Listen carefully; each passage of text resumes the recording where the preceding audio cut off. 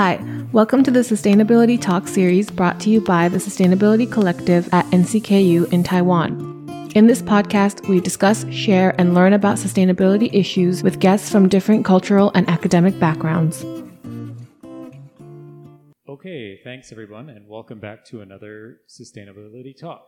I'm John, and Sarah's with me. Hello. Today on this episode, we have Dr. Rodney Matsuoka. He'll be talking about the benefits of viewing nature. So, Dr. Rodney, could you please tell us a little about yourself? First, thank you for inviting me to talk about one of my favorite topics, the benefits of viewing nature. As far as my education, my interests in educational degrees lie in both landscape architecture and environmental psychology. If you do not know what environmental psychology is, that's perfectly okay. We represent a very small group, even in the United States. The people involved with researching this topic include, of course, psychologists, but also urban planners, public health practitioners, architects, and people like myself, landscape architects. As far as what we research, we mainly examine the effects of the physical environment on people, and this can involve things like the interior design of buildings, along with the natural environments that may exist outside of buildings. As far as my personal background, I'm from California, and I have a Taiwanese wife, which is the main reason why I am now working in the Office of International Affairs at the National Cheng-Kung University, which is located in the city of Tainan, Taiwan. So, what is the topic you would like to introduce today? The topic that I would like to introduce today are the three main theories that attempt to explain why views of nature, even through a window, has both significant physical and mental health benefits. And how long have you been interested in this kind of research? My interest for this area of research began when I was working on my master's degree in landscape architecture. Actually, a side topic of my master's thesis involved learning a little bit about why contact with nature can be beneficial to people. But every time I read a book or journal article about this topic, the names Steve Kaplan and Rachel Kaplan, a husband and wife team who were professors at the University of Michigan in Ann Arbor, just kept popping up over and over again. And their theory just intrigued me from the very first time that I read it. And quickly jumping ahead, I was lucky enough and greatly honored to have the opportunity to study with both Steve and Rachel Kaplan at the University of Michigan, where I eventually received my doctorate. And Dr. Rodney, why is viewing nature beneficial to people? As I mentioned earlier, there exist three main theories that attempt to explain why such nature contact is beneficial. From the most to least important, let me quickly introduce them to you. First, and by far the most cited theory, is that proposed by Steve and Rachel Kaplan back in 1989. Their theory is called the attention restoration theory. In a nutshell, viewing natural elements through a window, which involves things like the movement of leaves of a large tree, or the movement of small animals like birds and squirrels, or perhaps the movement of clouds. These kind of moving natural features allow that portion of your brain that you use to concentrate daily on your work or studies. Anyway, it allows that portion of your brain to rest and recover. Sleep, of course, is the best way to rest your brain, but during the day when your brain needs a little thing that we call a mini break, looking at these moving natural features has been proven to be one of the best ways to restore your ability to concentrate.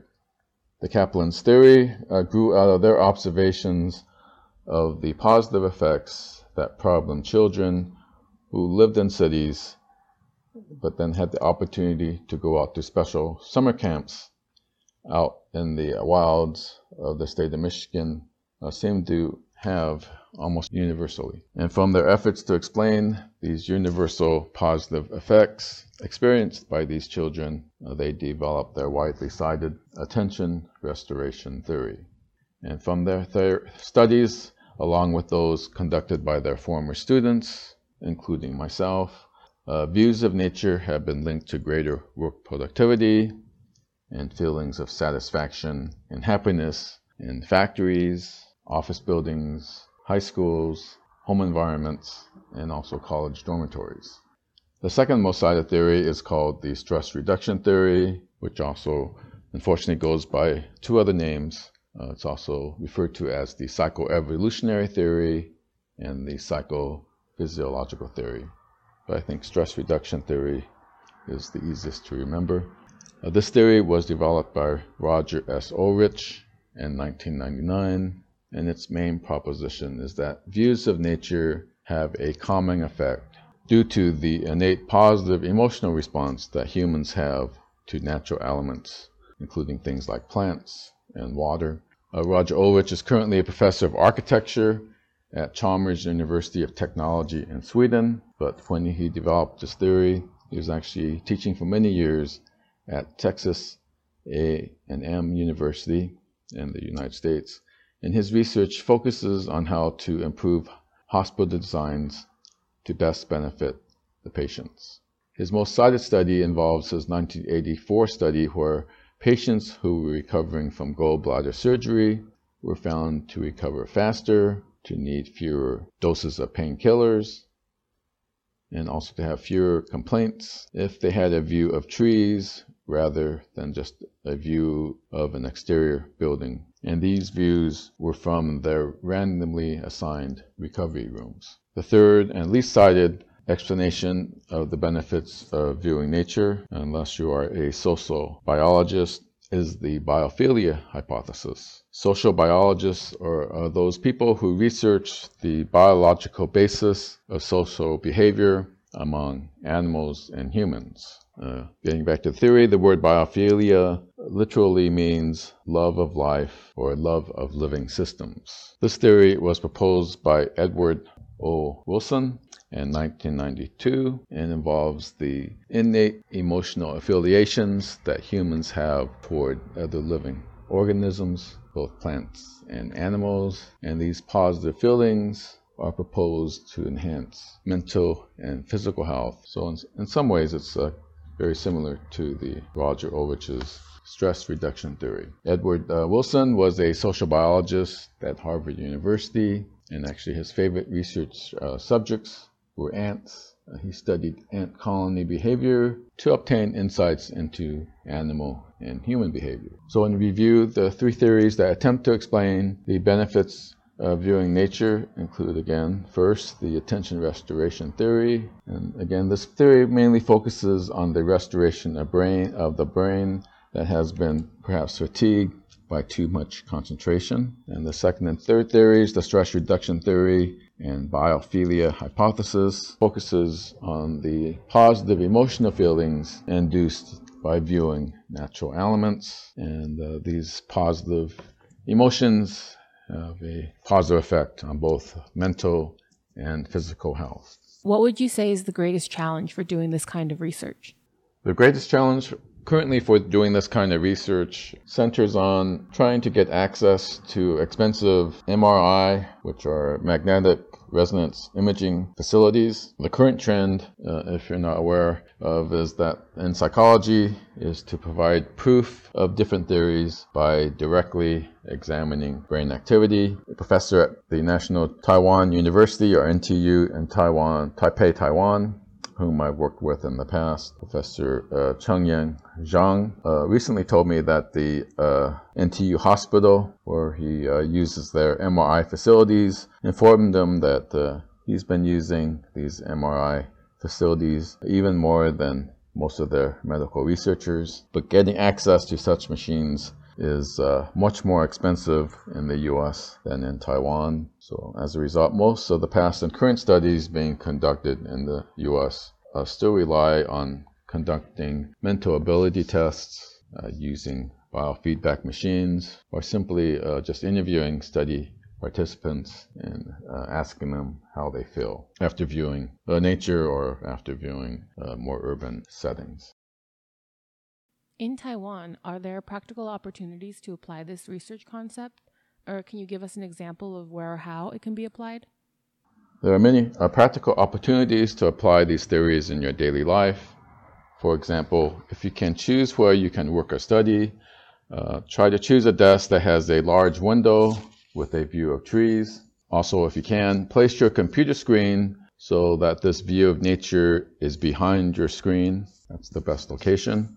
Depending on the quality of your view, studies have shown that your work productivity could improve by up to 18% as compared to a desk from which you have no window view at all. In addition, if you have a room where you have so-called secondary views, either to your left or right, or even better, both, your work performance in total can be increased up to 25% compared to having a desk with no window view at all. Plus, you will also suffer from less mental fatigue and also have fewer headaches. Having a chance to view nature also applies to even where you live. So try to find a place with views of nature from as many rooms as possible in your home. Such views have been linked to greater life satisfaction and happiness. It doesn't matter if you have a beautiful park just down the street. If you can't see this park from your home, you just will not be as happy as you could be. Another practical application that I personally experienced in growing up in California is at the dental office. So when I was a kid, my parents chose a dentist who had all of his dental chairs facing a floor-to-ceiling window behind which he had birds flying around in kind of a large bird cage. And this bird cage actually spanned the entire side of his dental office. So all his patients viewed the same large bird cage from their chairs. In addition, he had a TV monitor showing nature-based videos, which would come on when you were reclined in this dental chair. So it's very directly related to stress reduction theory. Anyway, I kept going to the same dentist for over 30 years. He estimated that the setup brought in an additional 20% more patients, and he felt that this helped him to retire much earlier than he could have if he just had a regular dental office. And I told him, after learning about these different theories concerning the benefits of nature, that his estimate was pretty much spot on with the research findings. Yeah, so who do you think is a leader in researching the benefits of viewing nature?